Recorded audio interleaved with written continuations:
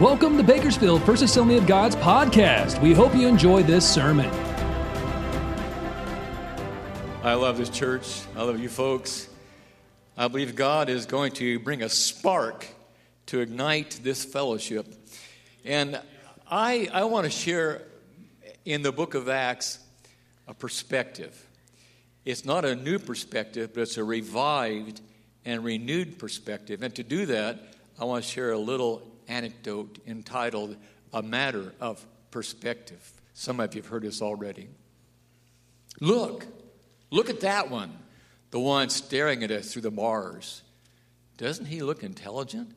Yes, the other replied. There's something strange and uncanny about it. He looks as if he understands every word we're saying.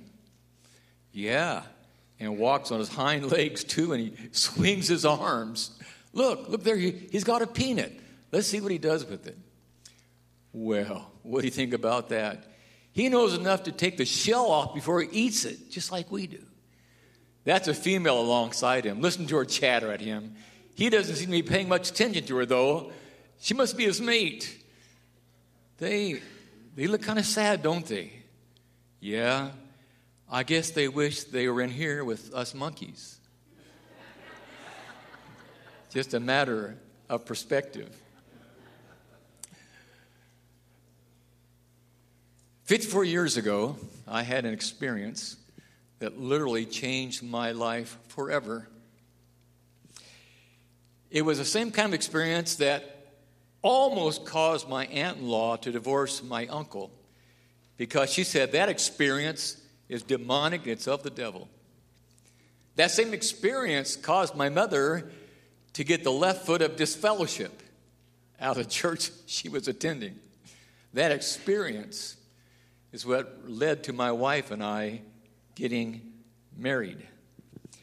And in a little bit, I want to share with you about that experience. It was a result of a hungry heart and importunate prayer.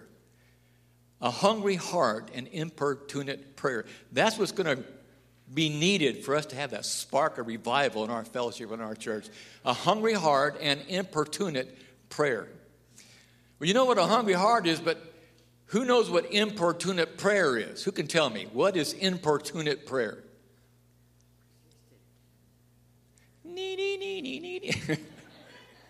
Importunate prayer. I have a good example of what importunate prayer is. Let me read this. It's a true story. It's entitled The Pastor's Cat. Some of you have heard it already. A true story was told about the pastor who had a kitten that had climbed up a tree in his backyard and was afraid to come down. The pastor coaxed, offered warm milk, etc. The kitty would not come down. The tree was not sturdy enough to climb, so the pastor decided if he tied a rope to his car and drove away that it would bend the tree down and he could reach up and get the little kitten. So he did, all the while checking his progress in the car frequently. He figured if he went just a little bit further, the tree would bend sufficiently for him to reach the kitten. But as he moved just a little bit further, the rope broke, and the tree went boing, and the kitten instantly sailed through the air out of sight, and the pastor was terrified. He walked all over the neighborhood asking people if they'd seen the little kitten. No, nobody'd seen any stray kitten. So he prayed, Lord, I just commit this kitten to your keeping. And then he went on about his business.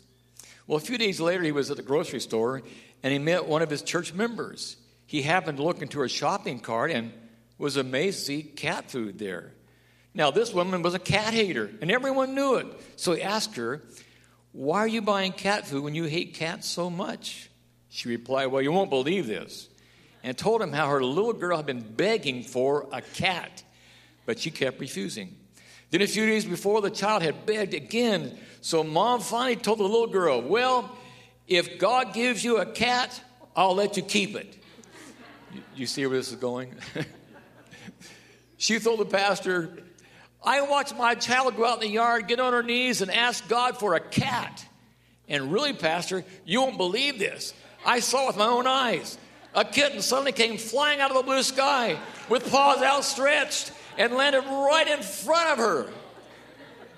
That is importunate prayer. Never underestimate the power of prayer. Probably you're not used to bringing your Bibles, and I'm not too good at doing the overheads. But if you brought your Bibles, we're going to be looking a lot there. As a way of introducing the book of Acts, if you have your Bibles, I want you to turn with me to John chapter 20. John chapter 20. I'm not used to sitting down, but no, I'm good. I kind of, when I teach, like to get up and walk around, but I'll try this. If Pastor Lair could do it, well, I don't know. So, as a way of introducing the book of Acts and what happened on the day of Pentecost, I want to take you back to Resurrection Day, chapter 20, verse 19 of the book of John. You probably remember the story. On the evening of that first day of the week, when the disciples were together with the doors locked for fear of the Jews, Jesus came in and stood among them and said, "Peace be with you." After he said this, he showed them his hands and his side. The disciples were overjoyed when they saw the Lord. Now listen to what Jesus did. Again, Jesus said, "Peace be with you. As the Father sent me, I am sending you." And with that, listen carefully, he breathed on them and said, "Receive the Holy Spirit. If you forgive anyone their sins, they will be forgiven. If you do not forgive them, they are not forgiven." So here's an occasion. Jesus appears right through the doors. "Peace be to you." And then he talks about the ministry that they're going to be having. And he did something that is debatable as to what it really means. He breathed on them and said, "Receive ye the Holy Ghost." Now, I can tell you what the Assemblies of God teaches, and I believe it myself, but some people disagree. The Assembly of God teaches, and I believe that Jesus actually imparted the Holy Spirit to the disciples at that time. But that was not the gift of the Spirit given on the day of Pentecost. So, it's possible for people to know Jesus, have the Spirit, and not be baptized in the Spirit, speak in tongues. There's a lot of good Baptists. Well, there's a lot of good Baptists out there. There's a lot of good Nazarenes, a lot of good people out there who know Jesus. They receive the Spirit. They're born again. The Bible says the same Spirit is the same Spirit that raised Christ from the dead dwells in you. That same Spirit will quicken or make alive your mortal bodies. So you have to have the Spirit to get to heaven. Without the Spirit, there's no heaven. So I believe that in John chapter 20 that the Spirit of the Spirit was actually imparted as Jesus breathed on them. But we're going to talk about now what happened on a particular day called the day of Pentecost. Let's begin looking at the book of Acts. That is a really bright light. Did you know that? Let's do a little background. I'll sit back down. We're looking at a book called the Acts of the Apostles. I guess that's true to a degree that there are apostles involved, but not a lot of apostles. So if we're looking at the book of Acts, who are the two primary apostles that we read about in the book of Acts? One would be Paul. One would be Peter. There's Peter, Paul, but I don't see Mary here anywhere in the book of Acts, So it's basically about Peter and about Paul. And the book of Acts is a 2-volume set. Volume 1 would be what? The book of Luke. Volume 2, the Luke of Acts. They're to be read together. They're meant to be read together. And it starts off with this. Let me get over there to the book of Acts, if you have your Bibles. And who wrote the book of Acts? Who wrote the book of Acts? Luke. Same guy that wrote the book of Luke. And he starts off by saying this. In the former book, Theophilus, I wrote about all that Jesus began to do and to teach until the day he was taken up. So the question is, who is Theophilus and why was the book written? So let me just give you a little bit of background.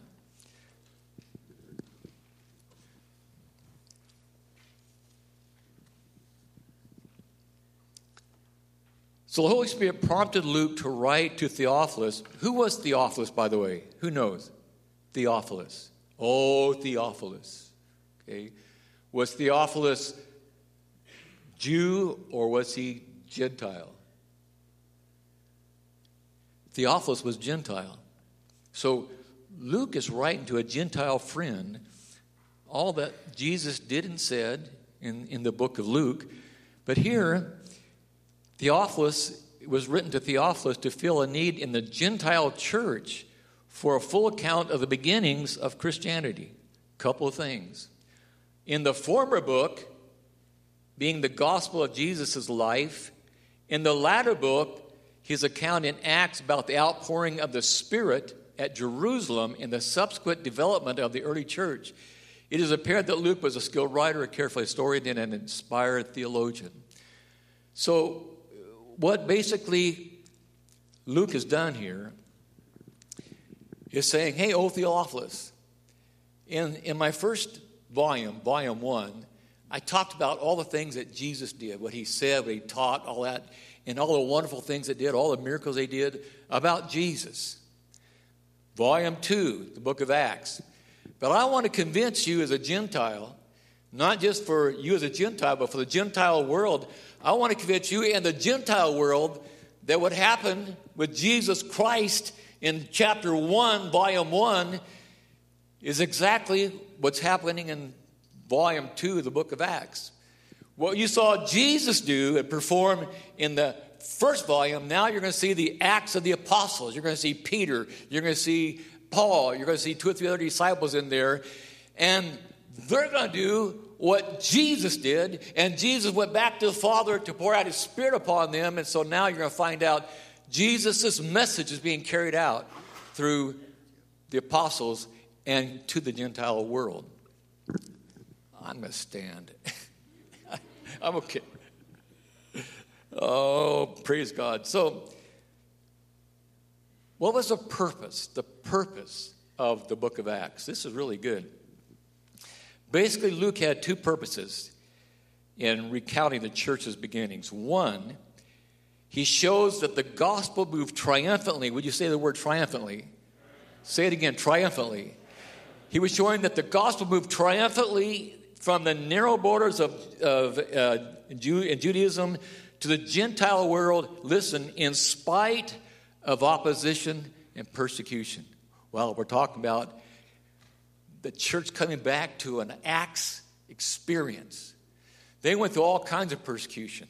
If you read about the things that Trajan did and some of these Caesars, Christians, Nero, crazy Nero, Christians persecuted, burnt, put in a stake, all kinds of stuff.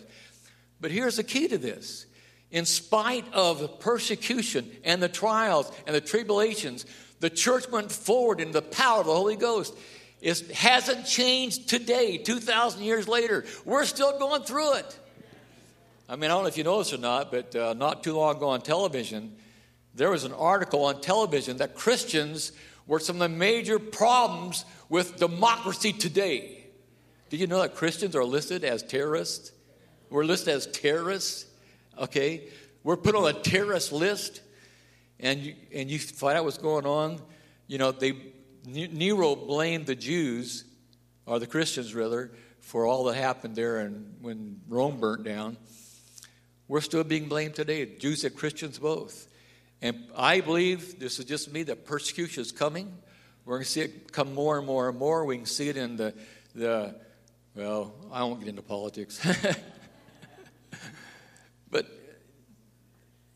But the Gentile church grew and went in spite of opposition and persecution. That was number one. Number two, he reveals the role of the Holy Spirit in church's life and mission, emphasizing, here's the emphasis of the second volume, baptism in the Holy Spirit as God's provision for empowering the church to proclaim the gospel and continue Jesus' ministry. Let me say this again.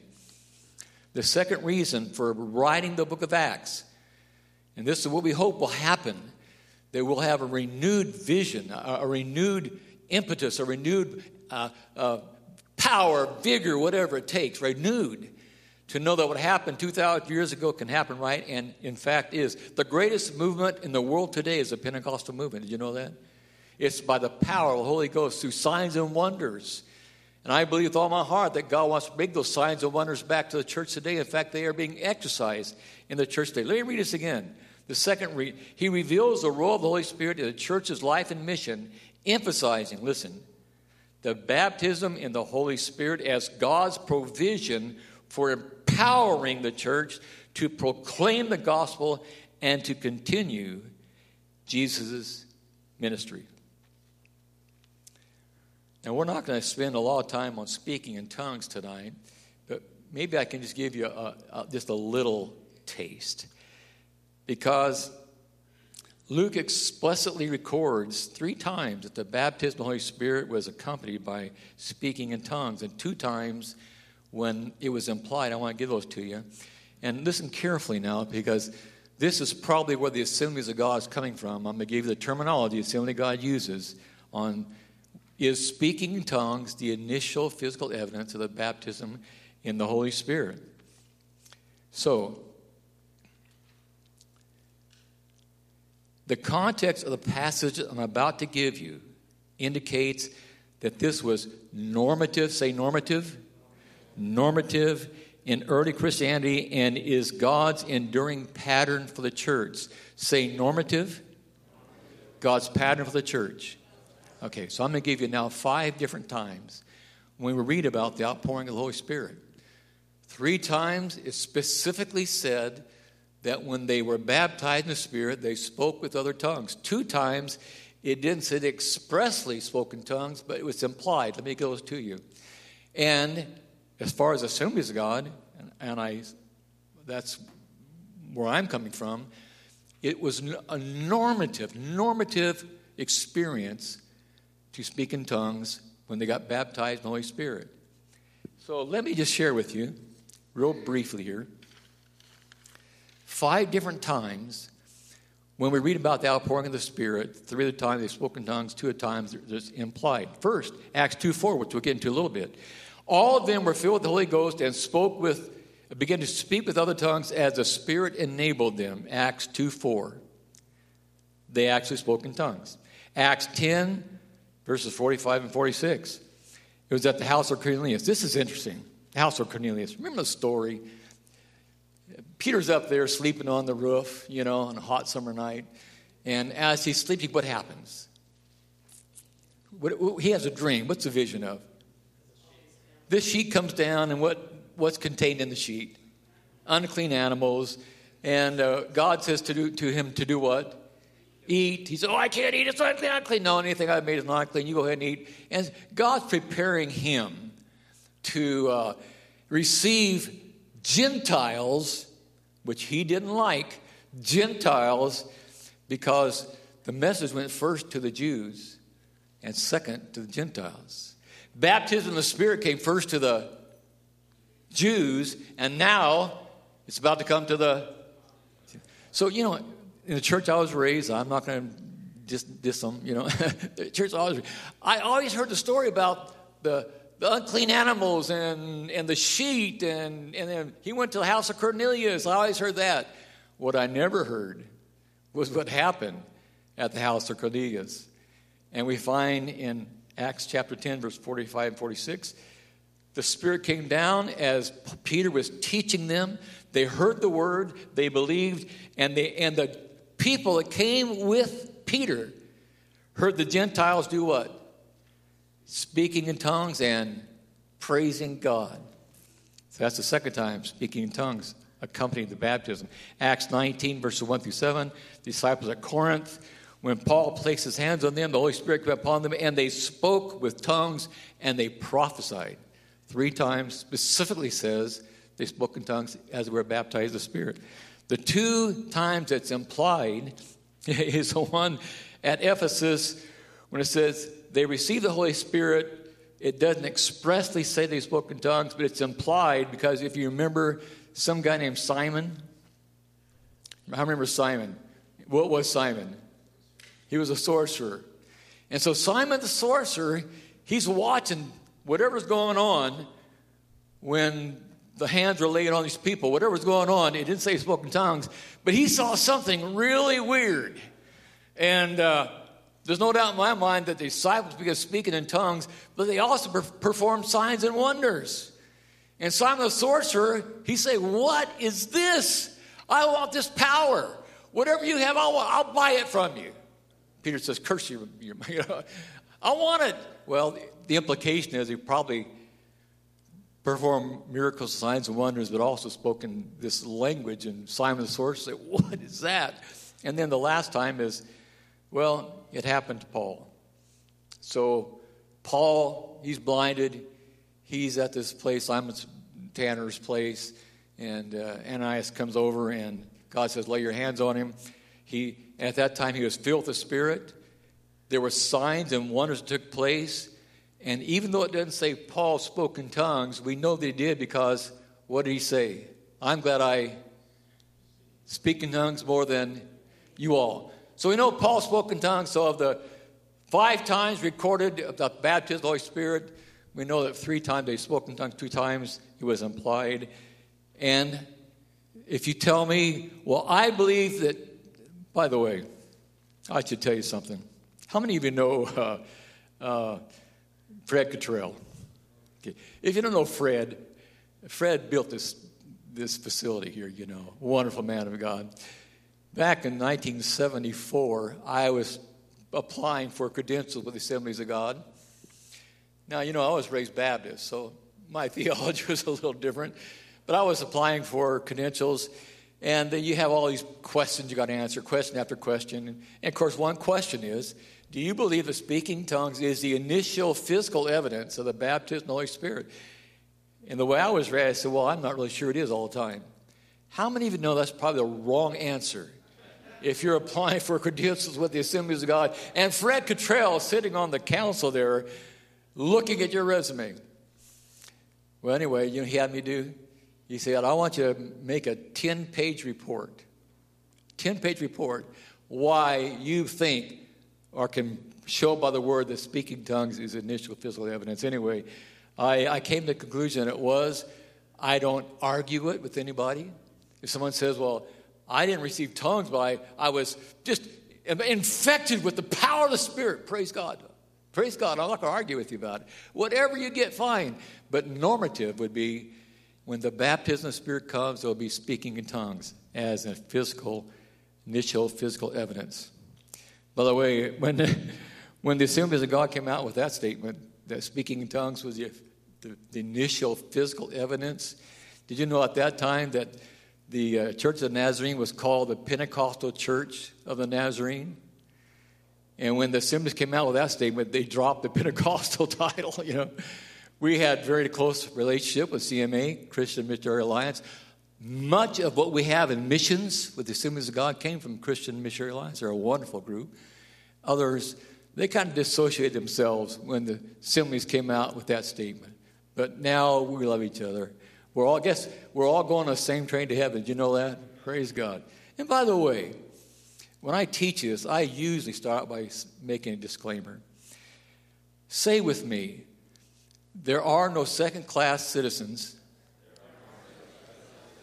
in the kingdom of heaven. Say it again. There are no second-class citizens in the kingdom of heaven. That means if you don't speak in tongues, you're not second class. Because there are those who teach you got to speak in tongues to even be saved.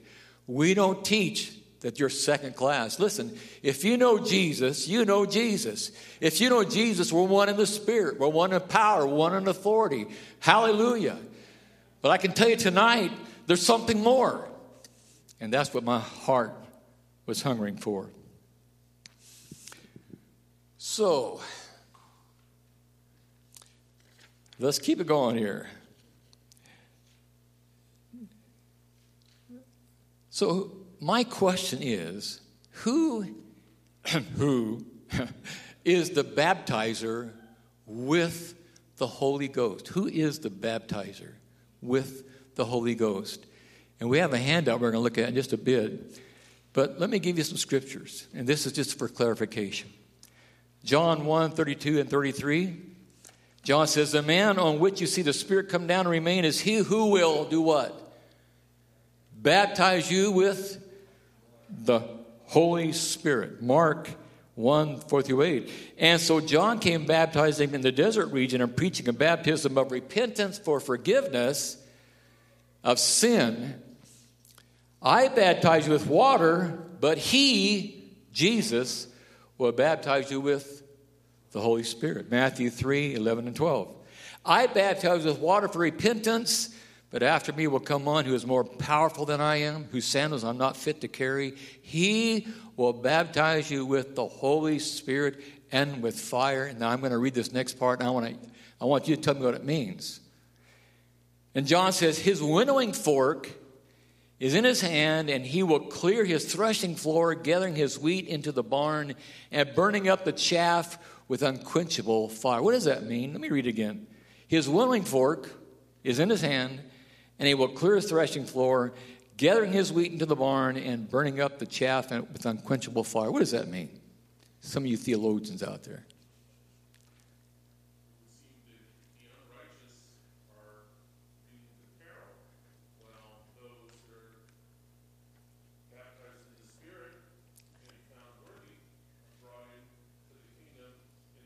Good. What else? Good. Someone else. You know what a winnowing fork is? It's like a pitchfork. Yeah, just a wooden pitchfork. And what they do, they take a big shovel full of wheat, whatever, toss it up in the air, and the wind blows the what? All the stuff that's no good in your life. It's worthless. It's worthless. The wind blows it away, and the good stuff falls back down to the threshing floor. Wow. What does the baptism of the Holy Spirit do? It's supposed to take away the stuff, the chaff of our life, the garbage, the stuff that has no meaning for the kingdom of God. Move it away. The Spirit blows it away, so all that's left is the unshakable kingdom of God in our hearts and our lives. That's what the baptism of the Spirit does. And Jesus is our baptizer. Okay. So, do you have that handout? You should have a handout. Just real briefly. This is just something that you can look at in your spare time. There are at least 9, I think possibly 10 baptisms spoken of in the Word of God. Do we have to 10 o'clock tonight? Yeah. What time will get done? I tell you what, the best is yet to come. You can look at this because there are at least 9 baptisms I know of. There's John's baptism, Jesus' baptism by John, Jesus' baptism by the Holy Spirit, the believer's baptism, Christian baptism, baptism with the Holy Spirit.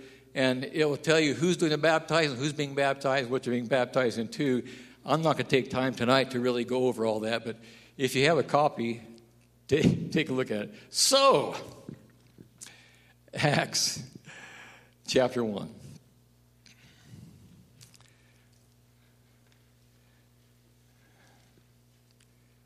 Verse 4. On one occasion, while he was eating with them, he gave them this command. And here's the command. Listen. This is not a suggestion.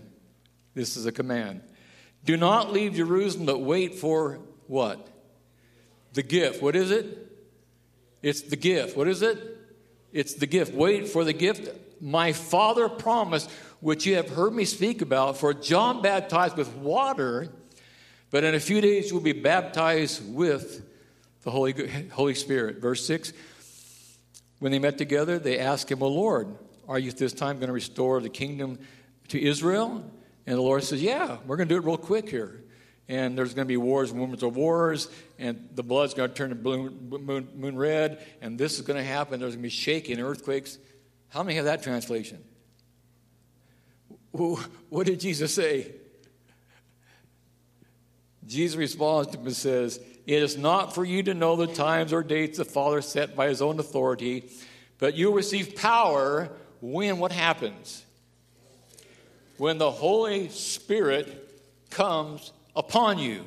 And you will be witnesses in Jerusalem and all Judea, Samaria, and to the ends of the earth. I want to just take a pause here. We may not get through chapter 2 tonight, but he says, the Father has set by his own authority, but you receive power. There's two different words for power. Authority is the word exousia, which means legal right or legal authority. And then the other one, what's the word for power? Dunamis, which means what? What kind of power? Dynamite. So I want to give you an example of what dynamite power looks like and what exousia looks like.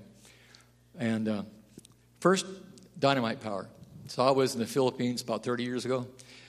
We were there for 28 days. We spoke to over 65,000 people. 45,000 filled a card in that actually said they gave their heart to Jesus. Did they? We don't know. It's up to God. 45,000. But I remember in La Pao, we had a service there, many healings. Many people were healed, signs and wonders.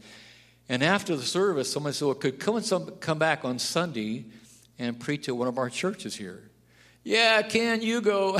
So I was the only white dude in the city of all Filipinos. They had to contact the police to let them know I was coming to protect me because they had threats the previous night of throwing bombs into the crusade. Anyway, it was fun. Pastor Valdez was the pastor. Ministered, preached the message. After the message, Pastor Valdez comes up and says, we have a lady over here not too far from the church that's demon-possessed. We want you to come and pray for her. Oh, yeah. And I still remember walking over there from the church, and my knees were knocking. Oh, my goodness. Casting out demons. And all I began to do is what a lot of you do. I began to just encourage myself in the Lord. Father, it's not me. It's your word. Lord, it's by your Spirit. Father, there's power in your name. Lord Jesus, your word says we can do is cast out demons in your name. We have power. We have power. By the time I got to this little village, I felt powered by the Holy Spirit. We came to this little hut, about a 12 by 12, all it was. Didn't even have a regular door. It was just a cloth thing hanging down. And just as we started to enter, the lady's husband came, and I asked, the interpreter said, ask him if we have permission to go into their house. He said yes. So we go into this house, this little hut, 12 by 12, and there's this lady up on a table in a crouched position, eyes darting back and forth like this. I thought, well, this must be the one. And to make it worse, where she's kneeling, crouched, right by her side is a row of knives hanging on the wall. And I thought, I am in for the battle of my life. But you know what happened? When she was in that crouched position, and I felt the power of the Lord Jesus come upon me, and I prayed a prayer, a powerful prayer, and I said, in the name of Jesus, come out of her right now. And I was expecting a battle. I really was expecting a fight. And just like that, seconds, her eyes straightened up. She was okay. God set her free that day. And 2 weeks later, when we were getting ready to come back to America, the pastor Valdez came and says, this lady's doing really good. God set her free. See, that's dunamis power. I want to tell you about exousia power. And, okay. What time is it supposed to be done? 7:30. Oh, my goodness. Well, this may be all the way I get tonight. We haven't got to the major verse of the book of Acts that says the baptism of the Holy Spirit, speaking in tongues, the power of the Spirit. Let me tell you about exousia. So you know about dunamis, dynamic power. You speak that word and God moves hearts. I'll close with this. Didn't get very far. I'll redo it next time. I was pastoring in La Crescenta, and on a Friday, someone knocks on my door. I said, come in. And the guy walks in and says, is this a church that preaches faith?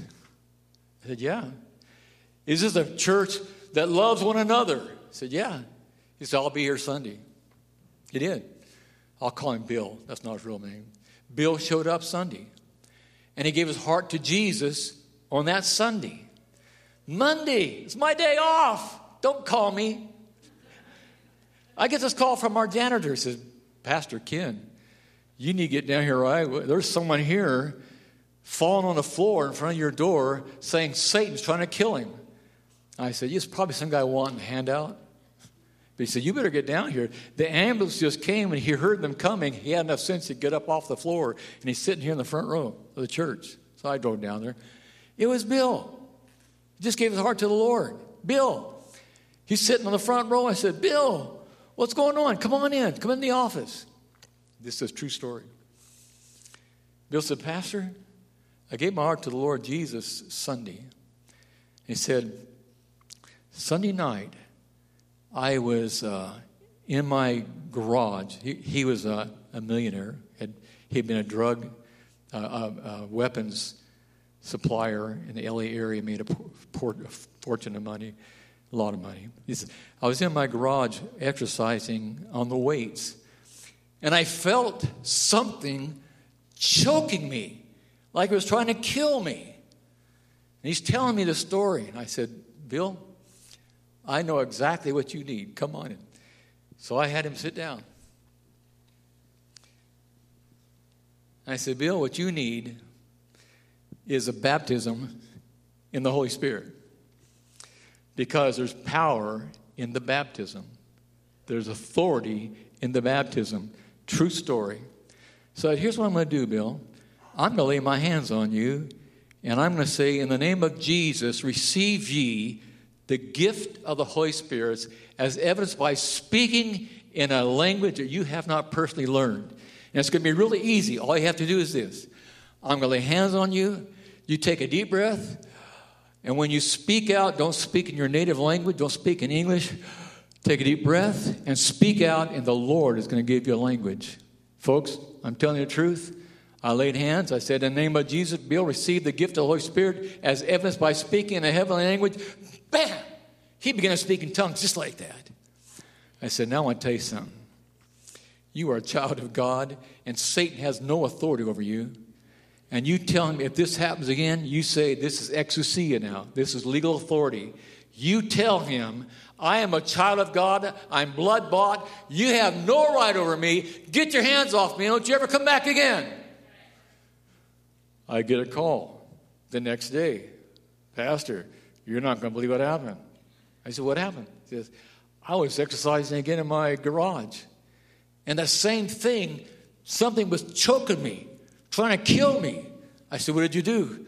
I said, get your hands off of me in the name of Jesus. I'm a child of God, blood-bought, and you have no right and no authority over my heart. And the thing left and didn't come back. As a result of the power of his life, the changed life that he had, all but one of his family, all of them got baptized in the Holy Spirit, gave their heart to Jesus. Listen, yeah, we have authority, exousia, we have power, dunamis, and this is what God wants for us today. I have more stories, but I'm not going to share them tonight because it's 7:29. Let's see if I want to say anything else to you. I will share one story in closing. And we can really give the enemy a black eye. I mean, we have the power to really give him a nosebleed. We have the authority, and we have that power to do so. So I'm going to close with this story. It's called The Little Old Lady. Some of you have heard it already. So there was a little old lady who every morning stepped into her front porch, raised her arms to the sky, and shouted, "Praise the Lord." One day, an atheist moved into the house next door. He became irritated at the little old lady. Every morning, he'd step into his front porch and yell at her, "There is no Lord." Time passed, the two of them carrying on like every day. Well, one morning in the middle of winter, the little old lady stepped into her front porch and shouted, praise the Lord, but please, Lord, I have no food and I'm starving. Provide for me, O Lord." The next morning, she stepped out into her porch and There were 2 huge bags of groceries sitting there. Praise the Lord, she cried out. He has provided groceries for me. And the atheist neighbor jumped out of the hedges and shouted, there is no Lord. I provide those groceries for you. The little old lady threw her arms up in the air and shouted, praise the Lord. He has provided me with the groceries, and he made the devil pay for them.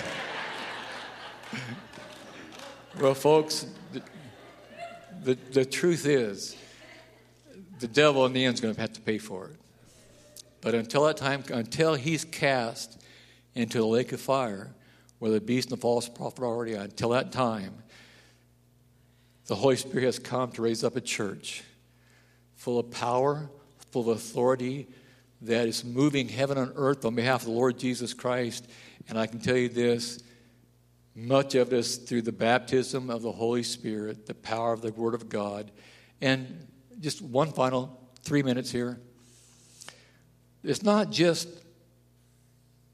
dunamis power or exousia, legal authority power. There's also power in praise. Where's Nathan at? Nathan, you here? He's probably working. There's power in praise. One final story.